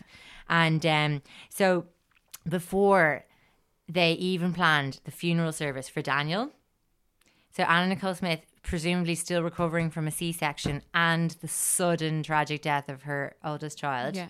Howard K. Stern hustles her into a ceremony on a boat in the Bahamas and marries Anna Nicole Smith and put his name down as the father on the baby's birth certificate. He looks like the father, if that's... I mean, yeah. He's a scumbag. He's a scumbag. It turned out later that the marriage was not legal. He insisted they had planned to get married properly, but that his future wife's death had intervened. Death! Damn you, death! Like, loads of members of her family have claimed that Anna tried to reach them the day that Daniel died, and that when they got back to her, tried to call back, Howard too, had interceded the calls and took all the calls, and like they could not reach her. And then, so obviously, when Anna died, the stakes got even higher. I'm nearly finished. Sorry, what time guys. are we? I don't even want to know. We're at an hour and 40 minutes. Oh Jesus, my God. I'm sorry. Oh God. I'm sorry. Stakes even higher, basically, because, you know, the baby's going to get the money. She was just a bundle of potential cash, basically, this baby. So whoever the father would have been would be just, you know, fucking rolling in it. There was a few contenders, a photographer, you know, another guy. Sorry, skipping on through. There was also a former bodyguard who claimed paternity. So anyway, look, the fight is still not over because Howard Stern is the trustee of the estate and the attorney in charge of ensuring that large sums of money are delivered to Danny Lynn. So he's already made, he's like fielding Danny Lynn's funds. Yeah. And like she already is making lots of money in media fees and, you know, it's kind of mad. And also there was question marks among Anna's family over, well, they've tried to kind of insinuate that Howard too was in the room when She died. the son died. Oh, God. And yeah. Right. So they've definitely made kind of insinuations like that. Anyway, Anna Nicole Smith is basically more famous now than she ever was before. But she's dead. I know. And her legacy remains tangled up in money. It's a good Sex. film, isn't it? Oh my God. It's a huge film. Yeah. Maybe it's a TV show. Like a really cool, like a Dear John or something. Yeah. Like version of that. But your man has to sort of be charged with something, or, do you know? Anyway, I'll end on this. Yeah. Basically, the Marilyn connection continued on till the very end. One friend and photographer who worked with her believes that she took her own life. She was found in the nude with a sheet over her, just like Marilyn Monroe, almost as though she tried to mimic it. She had a good life, he adds. She liked being a tabloid queen. As long as she was in the news, she was happy. Which, okay, that was really depressing. sorry, but Jesus. it was fascinating. yeah. Like, she is fascinating, and I'm I glad know. to be thinking about her again in a way. You know? Yeah. Somehow. Yeah. Like when I was going, oh, the creep dive, Anna Nicole, I was like, were we the creeps? Yeah, totally. We were the creeps. We were the creeps. Absolutely. Yeah. Howard Stern seems like the creep and us. Mm. It's mad, isn't it? The But you know, voyeurs. I thought, like, I was talking to Seb before he came in and I was like, I feel like she was 20 years too early. And that, like, She would have had a different life, sure. yeah. And then been back. She's kind of Lindsay Lohan-esque, like back in rehab, out of rehab. You know, Yeah, at like, least she'd be alive. and But she probably wouldn't have. She wouldn't have stood out now. Well, maybe not. But that's it. She wouldn't have, because like we have celebrities and people that are fascinating like that are a dime a dozen. I guess. All right. Well, should we say thank you for listening? I just feel so weird about that now. yeah. Well, There is is a proved father though. Larry Oh, Oh, Burkhead. Larry Burkhead. It's not is- Howard. No. So Who the Larry fuck is Larry? Larry Burkhead is a former model who He's a photographer now, isn't he? Oh, maybe he's a photographer. Hold on, let me just bring it up. I did have more info on the fathers, but I felt that Jen might knife my face if I didn't shut up Sorry. soon. Oh, A photographer who had met Anna 2 years earlier at the Kentucky Derby and claimed to have had a relationship with her up until she was 5 months pregnant. Yeah. God, I'm just Googling that. There was Howard also a case man called during- Prince Frederick von Anhalt, a man who had reputedly bought his title No. by arranging to be adopted as an adult. He said he had been in a long affair with her, even though he was married to Zaza Gabor. No way. Yes. All right. Oh God, I'm sorry. I'm so sorry for that. I'm never gonna do one again. I promise. Like, I've used up all my Long ass back with their creeps. bullshit. No, but thank you. It was fascinating. Absolutely Thank you. fascinating. It's one of those ones that I like feel like we've contributed towards. That we have contributed towards the creepiness of this, and isn't the world a little bit fucked? Isn't it fucked? Yeah. How much can happen to one person? Like, But like, that's how what's so often do we look crazy. at people either like not, it's very easy for us to be like, oh yeah, we watched the Anna Nicole Smith and it was clear that she was sick, but we still watch programs that have negative impacts on people like that. yeah, And we're watching it every day live on people's social media. totally. And some of my favorite people on social media are not well. No, but we watch it, but you see it all the time, and it's like, I don't know. Read this interesting thing today that Instagram are they're not testing a tool, but they have designed a tool that will not publicly show your likes and followers. Okay. And it's estimated that it will reduce the pressure of social media. But like, if you think about that mindset for a second, Why would we bother? when you're posting a picture, other people, you'll see how many people liked it, but other people won't see how many people liked it, and other people won't see your followers. Interesting. How will we? Where's the currency? Validate Where's the social ourselves? currency? How will I know who's Exactly. worthwhile in a room? Exactly. Yeah, exactly. I was thinking about the can't look away thing with Anna Nicole, and kind of going like, is it some kind of ego massage for us to watch someone like that who we deem like less than us in It's a some rags way? to riches. It's a story. It's rags Yeah, to I riches. don't but- It's just think- the problem is it's reality. I Yeah. don't think that her problems negate our own.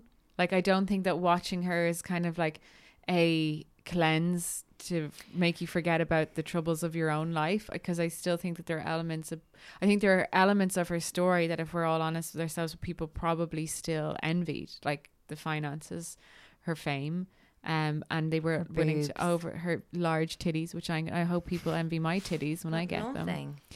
Nobody cares. I have nothing. I don't even need bra. I think I don't think there's a clear and concise reason why we are so fascinated with watching car crash TV and people, even though at this stage, when was the Anna Nicole Smith show? 2002. 2002. So 17 years ago, and we're still watching programs that Sure. contribute to disaster.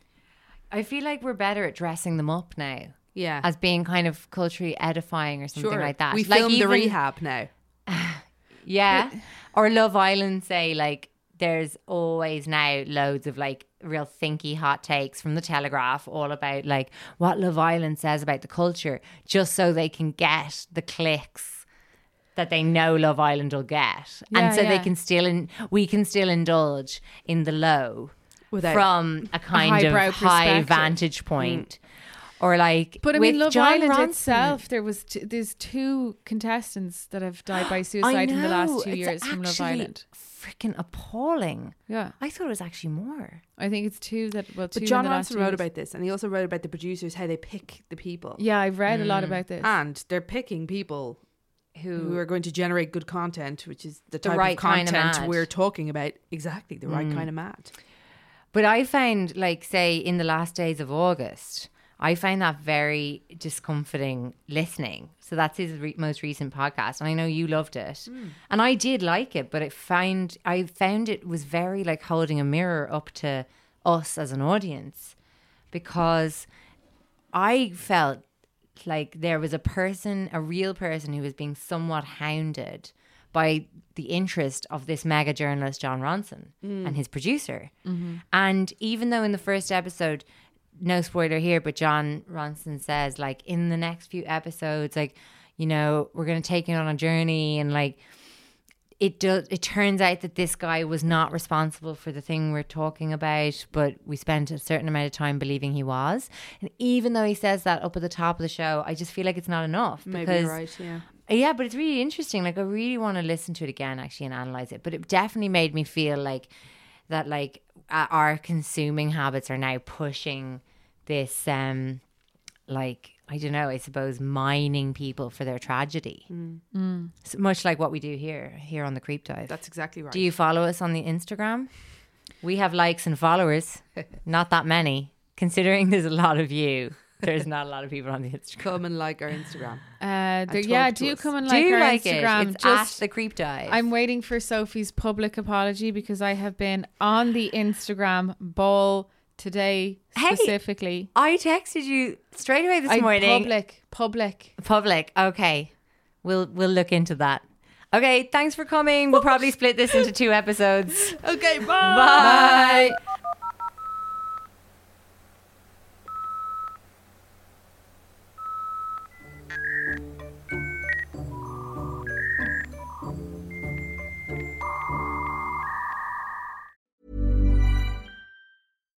Hi, I'm Daniel, founder of Pretty Litter. Cats and cat owners deserve better than any old-fashioned litter. That's why I teamed up with scientists and veterinarians to create Pretty Litter. Its innovative crystal formula has superior odor control and weighs up to 80% less than clay litter. Pretty Litter even monitors health by changing colors to help detect early signs of potential illness. It's the world's smartest kitty litter. Go to prettylitter.com and use code ACAST for 20% off your first order and a free cat toy. Terms and conditions apply. See site for details. If you're looking for plump lips that last, you need to know about Juvederm lip fillers. With Juvederm Volbella XC and Juvederm Ultra XC, your lip look, whether it's subtle or bold, can last up to 1 full year with optimal treatment and no additional maintenance. Find a licensed specialist and see if it's right for you at Juvederm.com today. That's JUVEDERM.com. Add fullness to lips in adults over 21 with Juvederm Volbella XC or Juvederm Ultra XC. Do not use if you have severe allergies or a history of severe allergic reactions, or if you're allergic to lidocaine or the proteins used in Juvederm. Tell your doctor if you have a history of scarring or taking medicines that decrease the body's immune response or that can prolong bleeding. Common side effects include injection site redness, swelling, pain, tenderness, firmness, lumps, bumps, bruising, discoloration, or itching. As with all fillers, there's a rare risk of unintentional injection into a blood vessel, which can cause vision abnormalities, blindness, stroke, temporary scabs, or scarring. For full, important safety information, visit Juvederm.com. Planning for your next trip? Elevate your travel style with Quince. Quince has all the jet-setting essentials you'll want for your next getaway, like European linen, premium luggage options, buttery soft Italian leather bags, and so much more. And is all priced at 50 to 80% less than similar brands. Plus, Quince only works with factories that use safe and ethical manufacturing practices. Pack your bags with high-quality essentials you'll be wearing for vacations to come with Quince. Go to quince.com/pack for free shipping and 365-day returns.